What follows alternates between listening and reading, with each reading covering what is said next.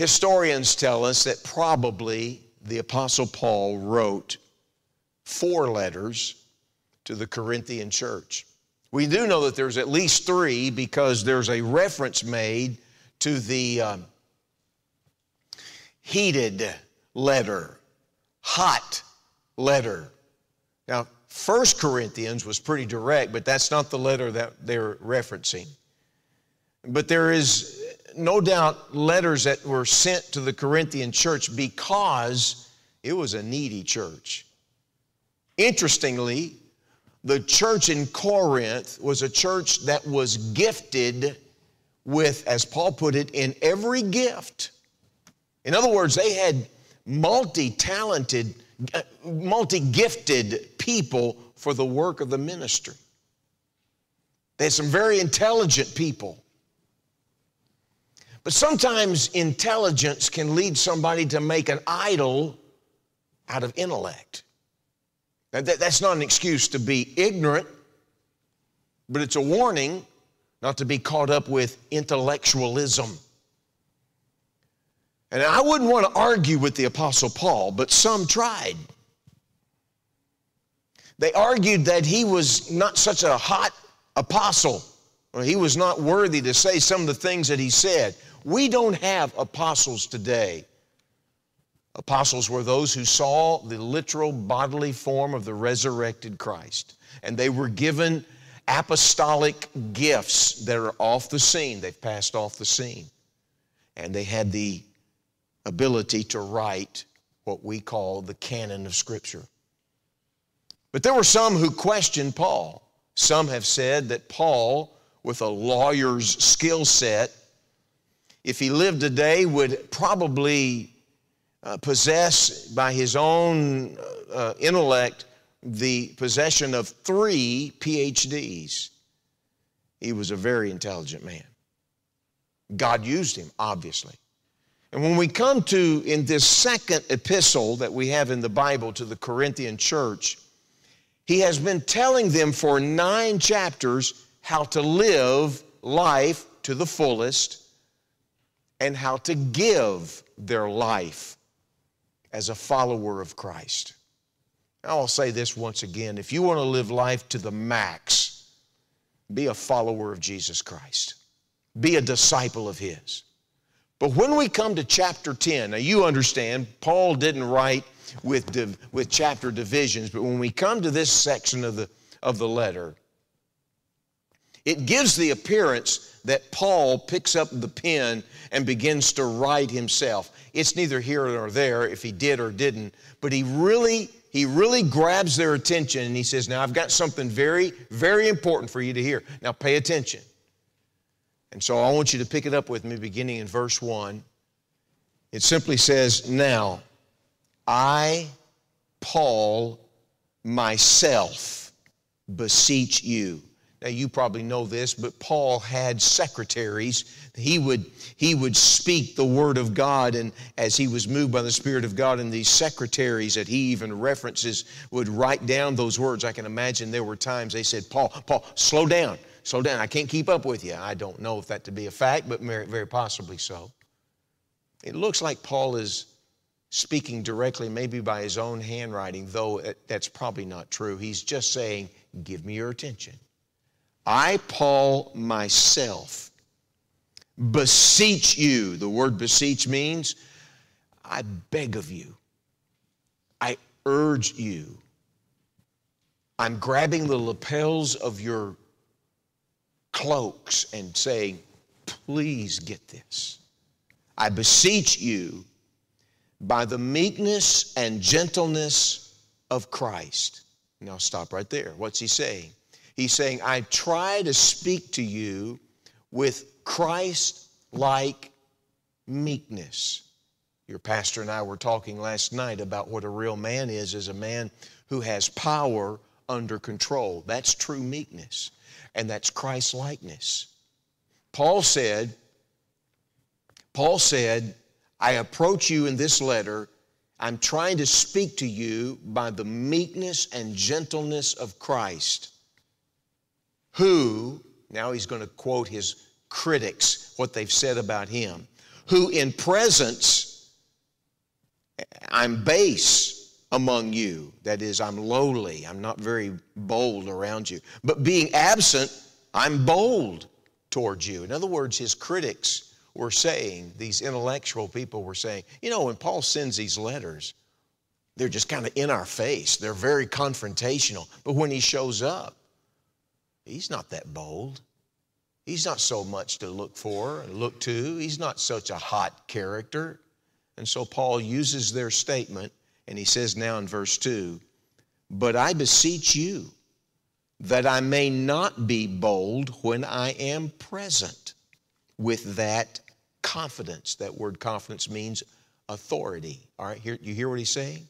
He's saying, I've written these letters boldly so that when I am with you, I don't have to come with this bold apostolic authority.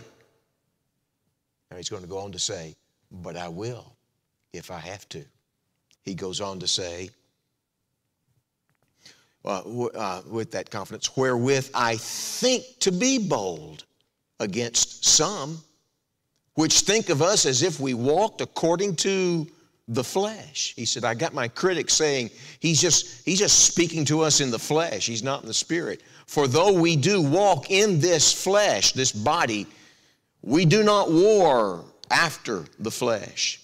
For the weapons of our warfare are not carnal, but mighty through God to the pulling down of strongholds, casting down imaginations. There's those philosophies of people, casting down wrong thinking, and every high thing that exalts itself against the knowledge of God, and bringing into captivity every thought to the obedience of Christ.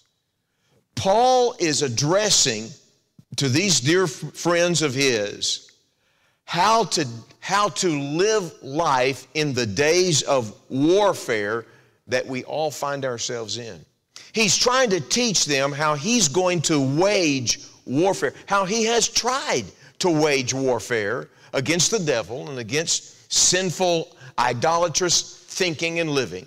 And by that, he is saying to them, and here's how you can wage warfare. Look, when I was in the 8th grade, do you remember the 8th grade? For a boy, he's having to relearn how to walk. I mean, his body is just kind of, gangly, and he's trying to learn how to reacclimate himself to being able to exist. And he usually lives in the kitchen. He can't get enough food. I mean, he's got his hand over, one hand on the refrigerator and the other one in the pantry looking for food. He just ate supper 20 minutes ago. He's just always hungry. Anyway, I don't know what got me off on that. When I was in the 8th grade, I convinced my mother that I wanted some boxing gloves. Now, I was never a brawler. I was never a fighter. I was never someone who loved to fight. But there was this buzz at school about all these famous boxers, and people were talking about them and watching them. And it was the days of Muhammad Ali and Joe Frazier and and George Foreman. Ladies, you know him, don't you? You've made him very rich by the grillers, and so forth. Well, all these guys that were boxers, and I convinced Mom I wanted some boxing gloves. And so we got some boxing gloves at a store called Western Auto. I don't even know if they've got them anymore, those little stores. And the youth-size boxing gloves, they were red, like the red of your carpet here. And so we went home, and I put that first glove, that big old mitt, on my hand. But now I can't use my hand to function, so I'd start my hand in the second one, then you'd grab it with your teeth and pull it on like that. Then somebody had to lace up your boxing gloves, And now, I didn't want a shadow box. I needed someone to fight, And I didn't have a brother. But I did have a sister, and so we worked on that, and we put them on my sister. And in my heart, I'm thinking, this is what I've been waiting for. This is the moment of my life. And my mother warned me, you be nice to your sister. And I said, oh, you can count on it, Mom, but you can't leave the room. And so in the house, in the living room, we moved all the furniture. And so I was getting ready to punch it out with my sister. And, it was a waste of time. She started doing this stuff like this, fighting like a girl. Go figure, And I said, forget it. Let's don't do this. So I called my best buddy. His name was Gary, best friend. I said, Gary, get over here. I said, I got new boxing gloves. And he says, really? I said, yeah, come over. He got on his bike, left his neighborhood, rode over to our house. Now, Gary was my best friend. I mean, we did everything together, rode bikes all over town. I mean, we did all kinds of things together.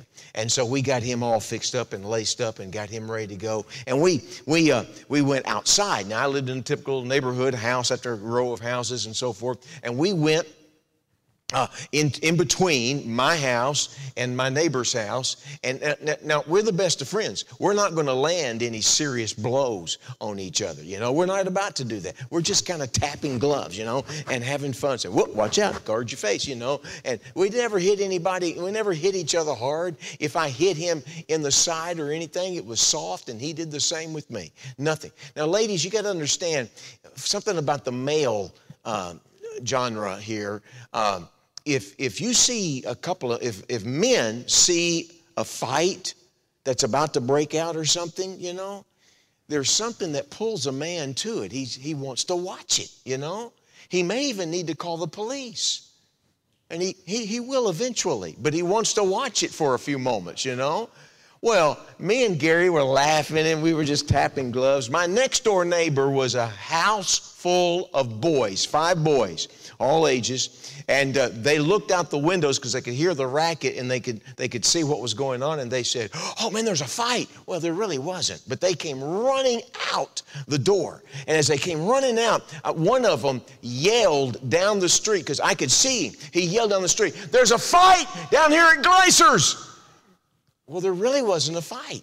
But all of a sudden, boys came riding up on their bikes and jumping off their bikes to see the fight. And all of a sudden, we had a mob.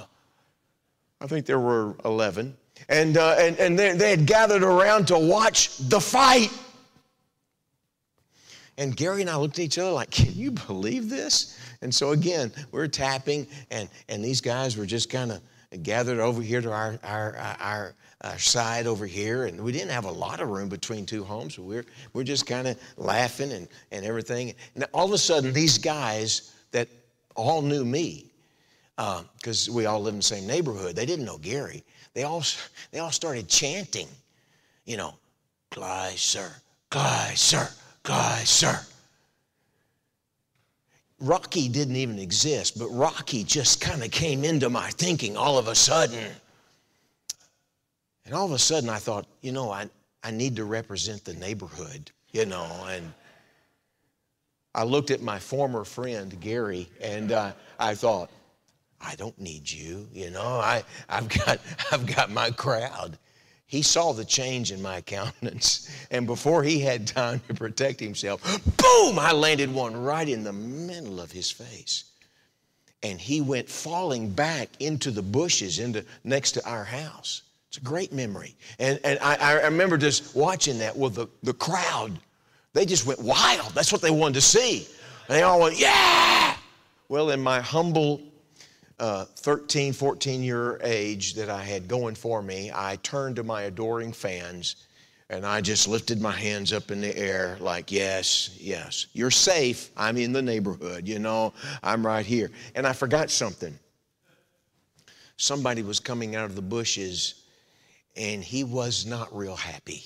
And he was thinking one thought, okay, pal, you want to do it that way? Have some yourself. And so with my guard completely out of place, I turned, and all of a sudden I began to take blow after blow after blow coming after me. Now, in some sad and silly way, can I tell you as a reminder tonight, when it comes to living the Christian life, friends, you can have at times in your Christianity seasons of real victory.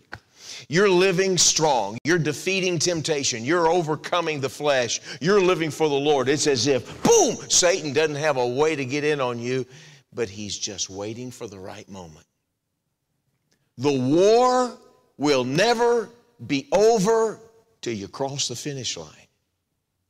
Many a Christian has either forgotten that you're in warfare against the flesh, against Satan, against the world and its philosophy, or maybe closer to the truth, many a Christian has gotten to the point of just tolerating where they are, and they'll say, well, I'm just doing the best I can.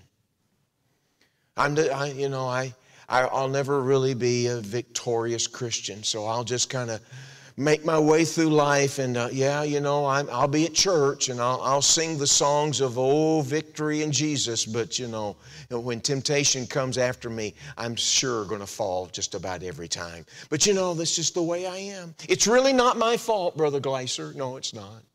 You got to understand the home I came out of, we didn't have a good example. I've never been mentored, you see. And you got to understand, I'm kind of weak in that area because, when I was a teenager, I saw it exemplified in front of me. And so I just, I'm still living with some of the same things I started doing when I was a teenager. Oh, I'm saved. Yeah, I'm going to heaven. But it is what it is.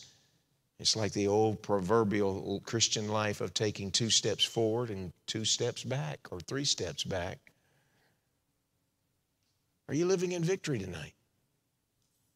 You say, now, Morris, are you preaching sinless perfection? You know better than that, I hope. Of course not. But I'm asking you, is Satan getting the victory over you on a daily basis? The Apostle Paul talks about strongholds. Did you see it? Look at verse 4. He is trying to tell them that there are strongholds that people get in their lives. He says in verse 4, for the weapons of our warfare are not carnal. The word carnal means fleshly or material. He says we're in a war. He's not denying the fact that we're in a campaign, it's a battle. He says, but they are mighty through God, here it comes, to the pulling down of strongholds. Now, you reread the word strongholds. If I ask you what's the definition to you of a stronghold, you'd say something that's got a big, strong grip on me, and that would not be far afield. But in the days of the Grecian Roman Empire, a stronghold was a fortress, a large castle. A castle that would sit in Corinth at the edge of town, up in a mountainous, hillside,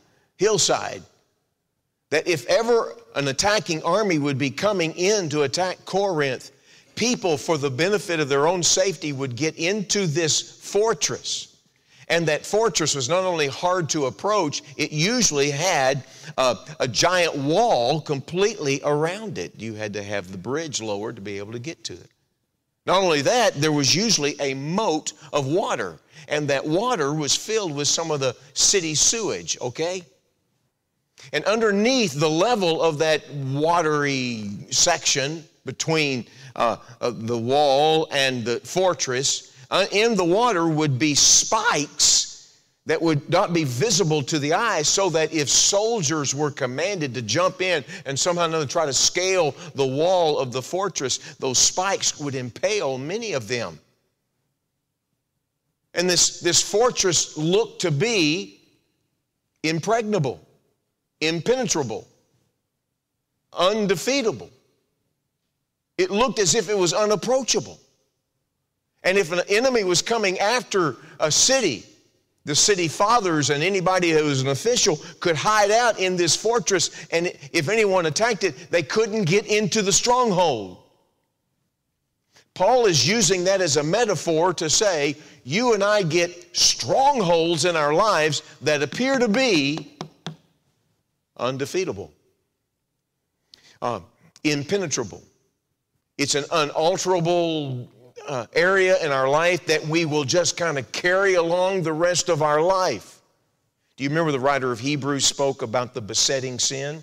He said, let us lay aside every weight and the sin which does so easily beset us. What's he talking about? Strongholds. He's talking about something that easily trips you up. To be besieged or to be beset is the idea of something, well, it's the word that means to be entangled. Like a person who had a robe on, if ever they were walking in haste down the road, that robe would begin to make its way down, and a sandal or foot could get caught at the lower level of that robe, and you'd get tangled up and you'd get tripped up. The Bible speaks about to guard yourself against those things that easily trip you up. The greatest example, boys and girls, you know this one, is a story from the Old Testament. There was a guy named David who had to face the giant.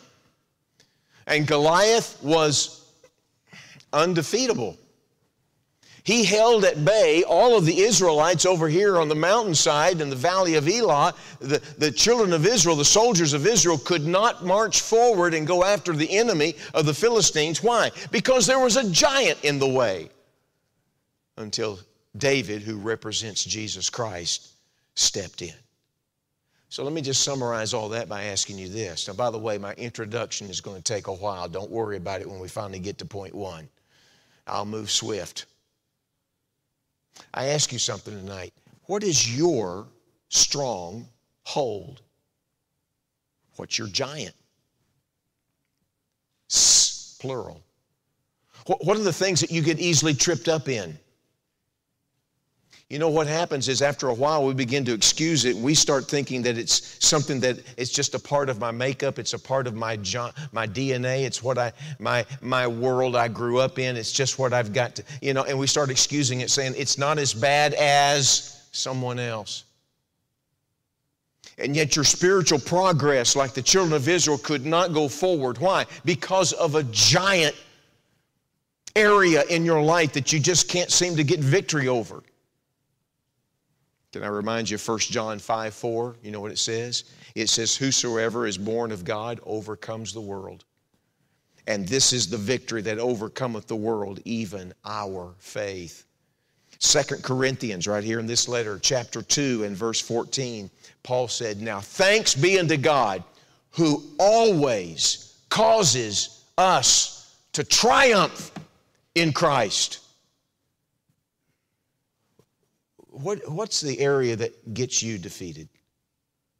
For some people, it's they're always concerned about what somebody else is thinking about them. It's a fear of man. I mean, you love the Lord, no question about it, but you're always concerned about what somebody else is thinking about you. You can't witness. You can't be comfortable in your spiritual life because there's this fear of man. There is this constant concern about what people are thinking. And that leads to a lot of worrying and fearfulness in your life. For somebody else, it's a love of things. You're consumed with consuming. That is, you're constantly got to get something new, something that's the best, something that somebody else does not have. There's a love for things. Now, I'm not saying that there's anything wrong with getting new stuff. That's not the point. But there may be a proneness to some greed and a proneness to pride that you're constantly dissatisfied with what you have in life, always wanting to get something else. It's the giant. It's the thing that it consumes your thoughts.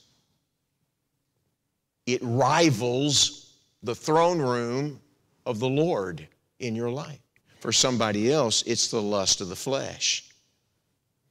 It's that secretly running down paths of indecency and inappropriateness and immorality. And it's fed by what you look at and fed by what you listen to and fed by what you think on. And by the way, I know that most of the time we think of lust of the flesh, we think of nothing but adultery and all that goes along with that. A person who can't control their eating and someone who battles with drugs and someone who's battling with drinking and smoking and such forth as that, they have a craving to satisfy the flesh. It's a lust of the flesh.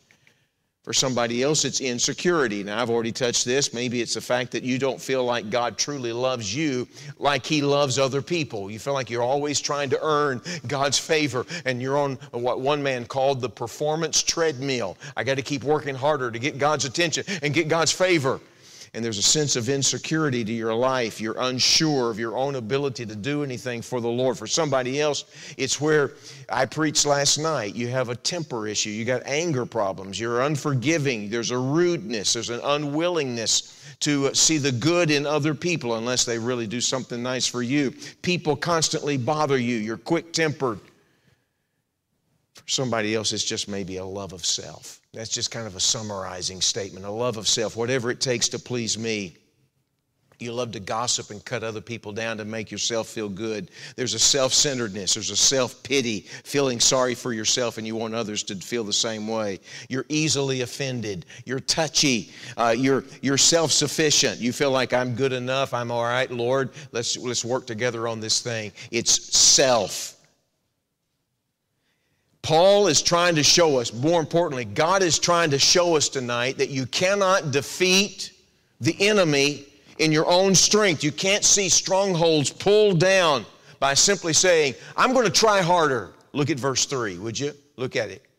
He says, for though we walk in the flesh, that's the human body, we do not war after the flesh. He says, you're not going to grit your teeth and say, I'm going to defeat this temptation. I'm going to defeat this sin in my life that constantly knocks me off my feet. I'm going to do it because I really, really, really mean business this time. He's saying you can't do it that way.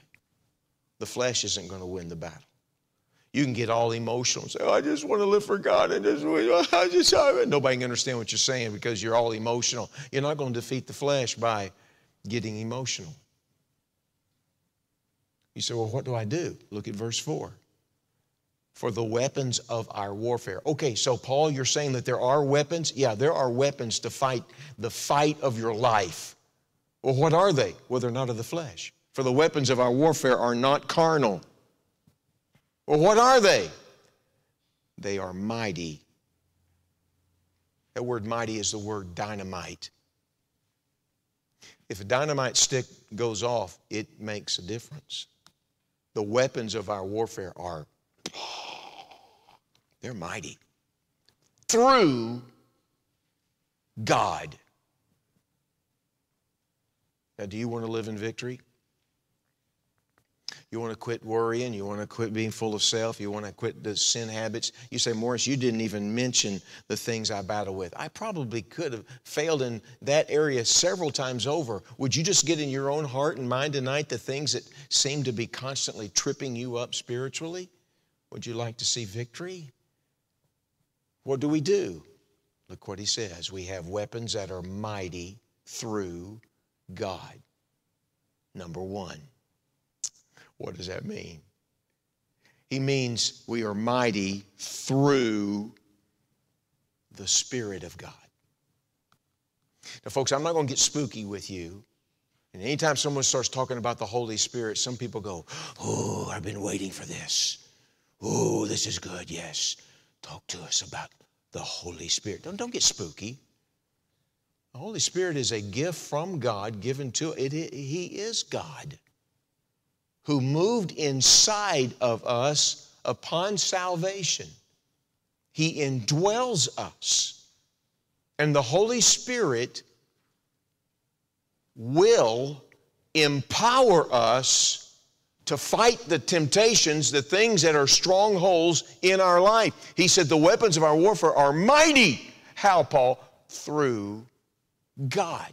He's talking about the Spirit-controlled life. The songwriter wrote the words, help me, Lord, to live a life that's dependent on your grace. The idea there is to say in your life, Lord, I get this area of weakness in my life. I got this area that constantly defeats me in my life. And God, it just has knocked me off my feet thousands of times. God, I'm weak in this area. But I can't defeat it. But you can. And your word tells me I am mighty through you. My dad wanted me to learn how to play baseball, and I love baseball to this day. I love baseball. My dad took me out in the front yard. I was a little tyke of a guy. He bought me a baseball bat. I still have it.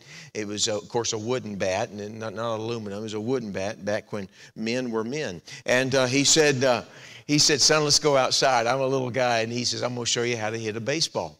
And so he took this bat, and he said, now, first of all, you put your left hand down here by the knob. I said, okay, Daddy. He said, then you take your other hand and you put it on top of that hand right there. Okay, Daddy. He said, now lift your elbow. I said, okay. He said, no, not that one. This one back here. I said, okay. He said, lift it up, lift it up, lift it up, lift it up. I said, okay, okay. He goes, now get your feet about shoulder width apart. Okay, Daddy. He said, now the pitcher's going to be over there, so you got to turn your face right over there. So you can watch that ball coming towards you. Get that elbow up. Yes, sir. Okay, Daddy. Okay, Daddy. He said, now move your arms all as far back as they'll go. I said, okay, Daddy. And he said, keep that elbow up. Okay, Daddy. Okay. He said, now, son, when the ball comes, when it's released from the pitcher's hand, don't be looking at the pitcher.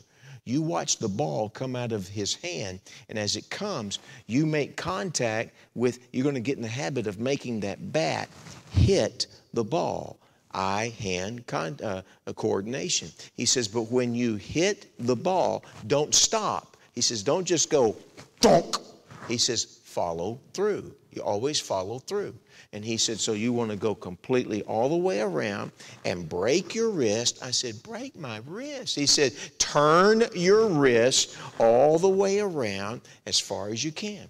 He said, now, son, you don't have to do this. But a lot of times when batters bat, they lift that front foot and step into it to get maybe a little extra power. And you may can do that as time goes by. Okay, Daddy, I didn't know. I didn't have a clue. I didn't have a clue how to hit a baseball. I didn't have a clue. He's given me all this education. This, and step into it. He gave my sister some kind of little soft, spongy ball, and he showed her where to stand and got ready to throw it. He put me in position. I've been well educated to hit a baseball. He's given me all this instruction, and then just before my sister threw the ball, my dad stood behind me. I could feel him up against me. He put his arms around me. He put his hands on top of my hands. And all of a sudden, that bat began to move. I didn't plan on it. I just was kind of going along for the ride, you know. I didn't know when it was going to move. He says, get that elbow up. Okay, Daddy. And I didn't know what was going to happen. He finally said, all right, Barbara, throw the ball. And so she threw the ball, and I was looking up to see what happened, and kaboom! That bat moved with force, and that ball went sailing over her head down the street. And I thought, wow, I'm good. I didn't realize how good I'm going to be. It's a piece of cake to play this game. My dad said, Barbara, go get the ball. And so I loved to tell her what to do. I said, yeah, Baba, go get the ball. So she went down the street and got the ball. She came back. I got educated again. Hands together, elbow up, arms back, face forward, step into it, and follow through all the way around. And just before she threw the ball, he reached around me, put his hands on me, and all of a sudden that bat began to move with force. And when she threw the ball, shoom, that bat moved quickly. At some point, 2-3 tries into that, I finally said, Daddy, back off. Let me do this. He said, you can't even hang on to the bat by yourself. It was a real heavy bat to me. He said, you can't do it. You're not strong enough. I said, Daddy, you saw what I did. I can do this. He said, all right, you go ahead. So I picked up the telephone pole, also called a baseball bat, and it trembled in my hands. I couldn't hardly hang on to it. I had to separate my hands just to kind of keep it still, and everything was out of whack, and nothing was going to work. I was completely incapable of doing anything on my own. I didn't know what I was doing.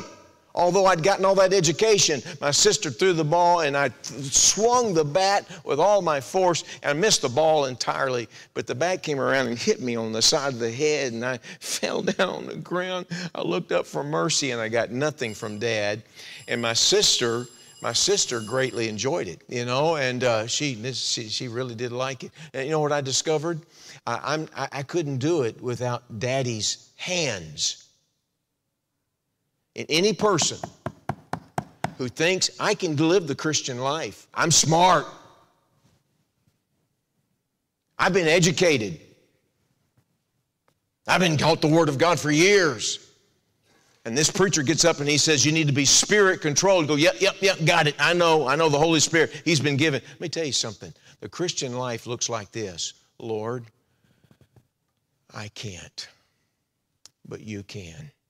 Please use me as best you can. Lord, use me. Put your hand on me. In the Old Testament, there was a king by the name of Jehoshaphat. In 2 Chronicles chapter 20, he was told that 3 armies had come together and were coming to the cities of Judah to attack. Listen to this. You know what the king said? he went into that temple of God and he put down himself on the floor of the temple and he cried out to God and he said, God, I don't know what to do. There's far too many of them. We can't defeat them on our own. And then he said this, but our eyes are upon you. The Christian life, if you're going to live in victory, it starts out by saying, Lord, I'm weak. I want to live in victory. I got this problem with, fill in the blank. I got this problem with, I don't know, just make up something. I got a problem with cursing. I get mad and I say things that I shouldn't say. Boys and girls, I don't. I'm just using it as an illustration. And that person needs to say, oh God, I'm weak. It's something that trips me up constantly. God, I'm weak without your help. Put your hands upon me and help me get to live in victory. The tools, the weapons that the Lord gives us is number one, to be spirit controlled. Number two, are you still with me? I know there's a lot of noise and so forth, so please stay with me. Number two, to be mighty through God means secondly, to be mighty through God, the Spirit of God, and mighty through God, the Scriptures of God. Friends, this book is called a sword, and it's a sword for a reason. When Paul was telling the church at Ephesus to put on the whole armor of God, he said, and take up the sword, which is the Word of God. You know, James, the first pastor, as we have in the Scriptures, told his congregation, he said, resist the devil, and he will flee from you. And the way to resist the devil is by using the Scriptures to attack back the one who has gotten the best of you. Now look at me. Don't miss this. It may be so simple it's going to pass you by. The more you meditate upon and saturate your life with and memorize the truths of the sword and incorporate them into your life, the more you'll be able to say, Satan, you're not going to have the best of me, because the Bible says, that's what Jesus did. Both in Matthew 4 and in Luke 4, you can read where Jesus was tempted of the devil for 40 days. And what did he say? It is written. Satan, it is written. Now, we only have 3 examples, but friends, he was there for 40 days. Don't get the idea that he was only tempted 3 times. He was tempted over and over and over again in the 3 categories: lust of the flesh, lust of the eyes, and the pride of life. He was hammered by the devil for 40 days, and he simply said, no, I'm not going there because it is written. Now, if Jesus used the Scriptures to attack back against the devil, what are you and I doing? That area of weakness, that area that trips you up. Have you ever memorized a verse to help you to say, no, I'm not going there. I'm not going to do that, because the Bible says, you have a problem with worry. You ever wake up in the middle of the night, can't go back to sleep because you're worried, sick about something? You know what you need to have in your arsenal? A sword that says this: be careful for nothing, but in everything by prayer and supplication with thanksgiving, let your requests be made known unto God, and the peace of God, which passeth all understanding, shall keep your hearts and minds through Christ Jesus. I'm not going there. I'm not going to go there. That's just 1 verse or 2. Thou wilt keep him in perfect peace, whose mind is stayed on thee. Lord, I'm not going to worry, because I'm resting and trusting in you. You will keep me in perfect peace. You have a problem with anger? You have an issue with losing your temper? Or maybe you ought to be thinking about Proverbs 14:17. He that is soon angry dealeth foolishly. Ecclesiastes 7:9, be not hasty in thy spirit to be angry, for anger resteth in the bosom of a fool.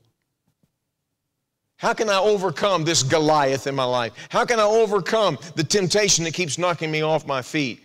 You have weapons that are mighty through God. You're not going to find it in yourself. Number 1, through being spirit controlled. Number 2, by being scripturally controlled, by having the Word of God in your life. And there's one more thing. Look, please, if you would, at verse 5. Casting down imaginations and every high thing that exalteth itself against the knowledge of God, and bringing into captivity every thought to the obedience of Christ. Bringing into captivity every thought to the obedience of Christ. How are we able to defeat the enemy? Finally, by being spiritually minded. In other words, thinking right. He says here, bring your thoughts into captivity. Now look, whenever an army defeated another army, there were bodies that were slain on the battlefield, but now here's the deal. If they took many prisoners into captivity, here's what they did. Corinthian people understood this. They would bring back into their hometown, the defeated enemy, those that were alive. If there was a general, a captain that had been their major warrior, they'd be coming in, and all of their regalia would be removed. Any crown would be removed off of a king's head had he been out there on the battlefield. And they would be marched back into the city of Corinth or whatever other Roman city or Grecian city. They'd be brought back into the city. They would be brought into captivity. And as they were brought back in, they were mocked. And they were told, you have no power. You have no sword, you have no armor, you have no crown, you're brought into captivity. What's he saying? He's saying, you do that with your thought life. Bring your thoughts into a place where they have no power. It'd be like someone in here trying to vacuum the carpets here, and their vacuum cleaner is plugged into that plug over there against the wall. And if I went over there and I unplugged the vacuum cleaner, they can kind of move that machine around, but it's not going to do anything. Pastor can sit up here at the organ, but if we found the plug wherever it is, and if I unplugged it, he'd just be up there hitting keys and nothing would come out. Why? The power's gone.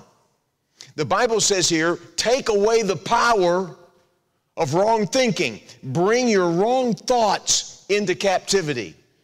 This is certainly not original with me, but you've probably heard it before. Here's what somebody has said. Sow a thought, like a farmer, sow a thought. Let a thought take root, and you'll reap a desire. Sow that desire, and you'll reap an action. I'm going to do it. You sow that action, you'll reap a habit. You sow that habit, you'll reap a lifestyle.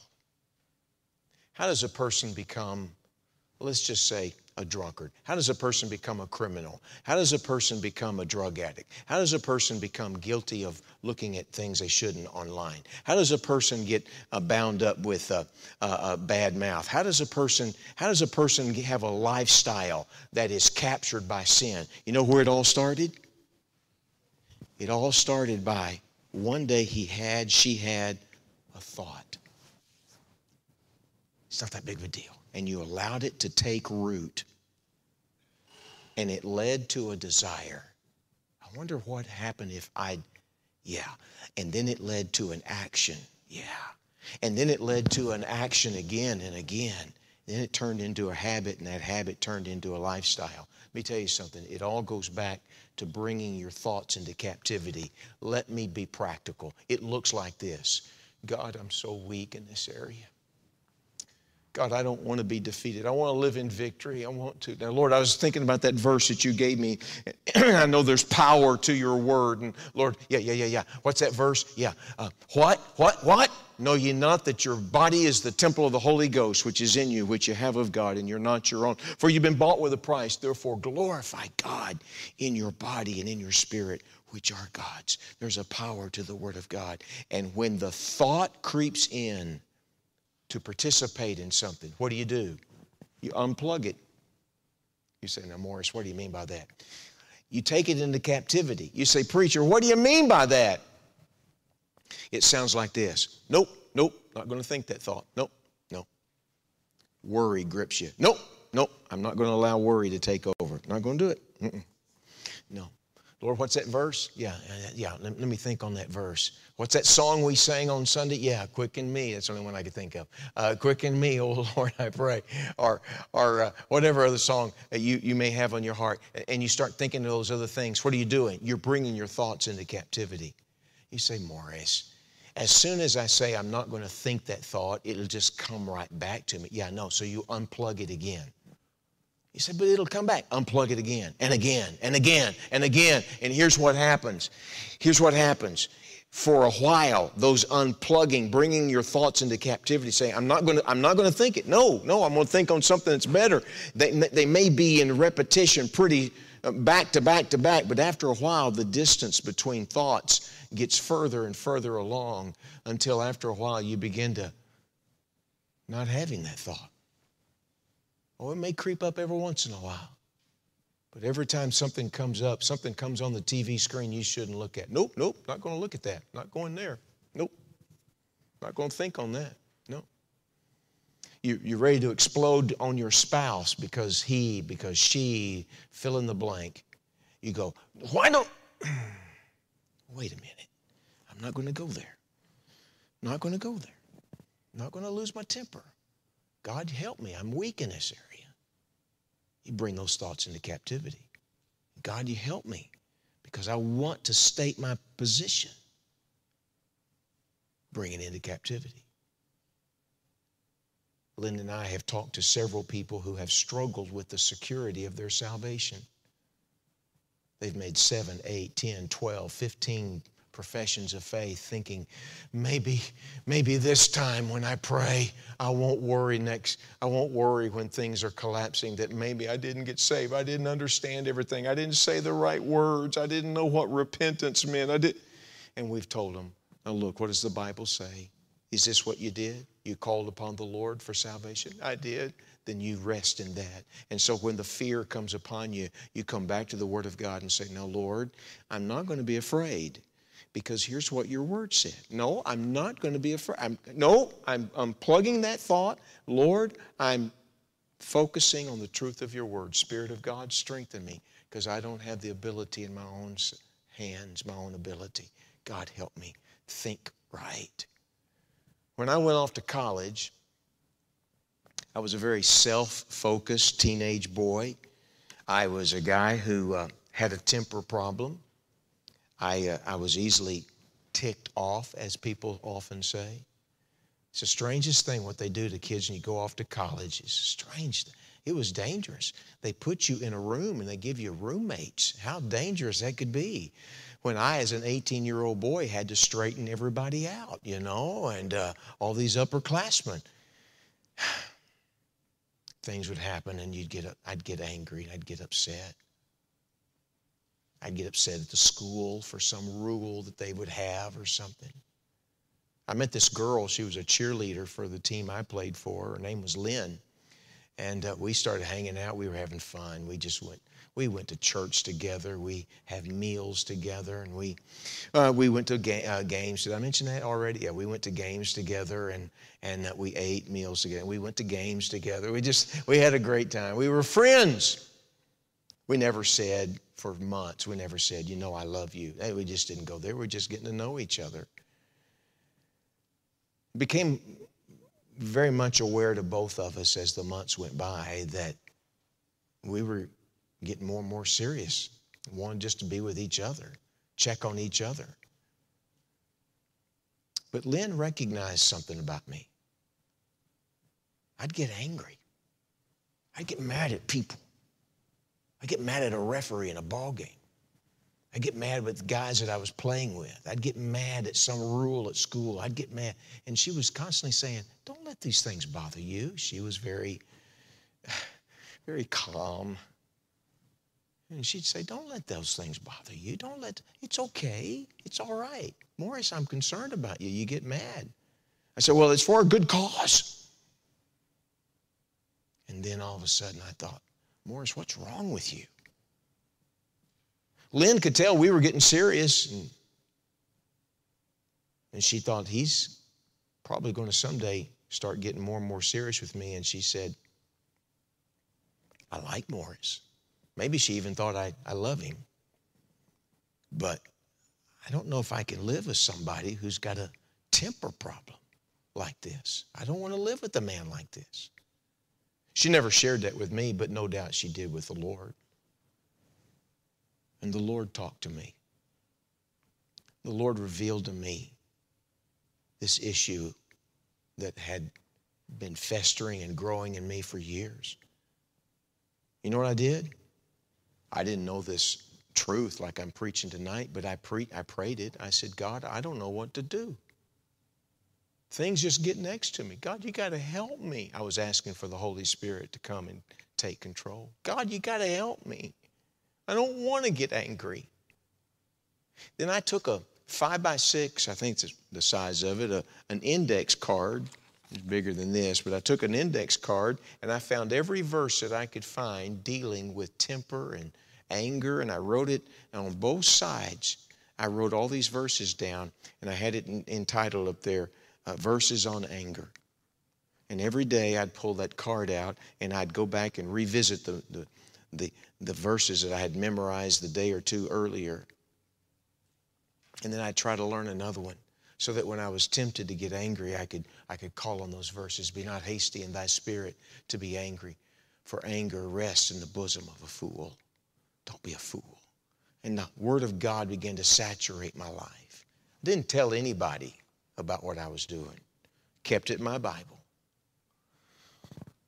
One night, she and I were at a church service, and I put my Bible down, and I said, I'm going to go get a drink of water or go see somebody. I forget what it was. And I got up and left my Bible behind. She just picked up my Bible and started flipping through it, and she ran across an index card that said, Verses on Anger. And I hope she smiled, though I've never asked her. She thought, I know what he's doing. He's working on this. And then she thought, you know, I could live with a guy who goes to God to get his help. You know what I say about that? Whew, I'm glad she felt that way. More importantly, I learned how to live in victory over something that had become a stronghold in my life. Now, for you who are thinking ahead tonight, you sit here and you say, well, preacher man, do you ever get angry? Do you ever lose your temper? Do you ever let things get next to you? Well, let me check something out here. You know, I still got this flesh, don't I? Yeah, sure. But thankfully, to God's praise, I'm a long way from what I used to be. You know what I discovered? You see one stronghold go down, and there's another giant waiting for you. We're in warfare till we cross the finish line. And instead of just kind of getting by and existing in your Christian life, Satan knows when to come out of the bushes and land a blow on you, and we need to learn how to live in victory.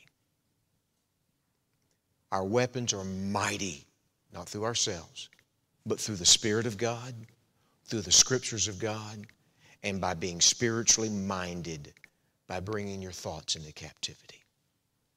And may God help us to start living in real victory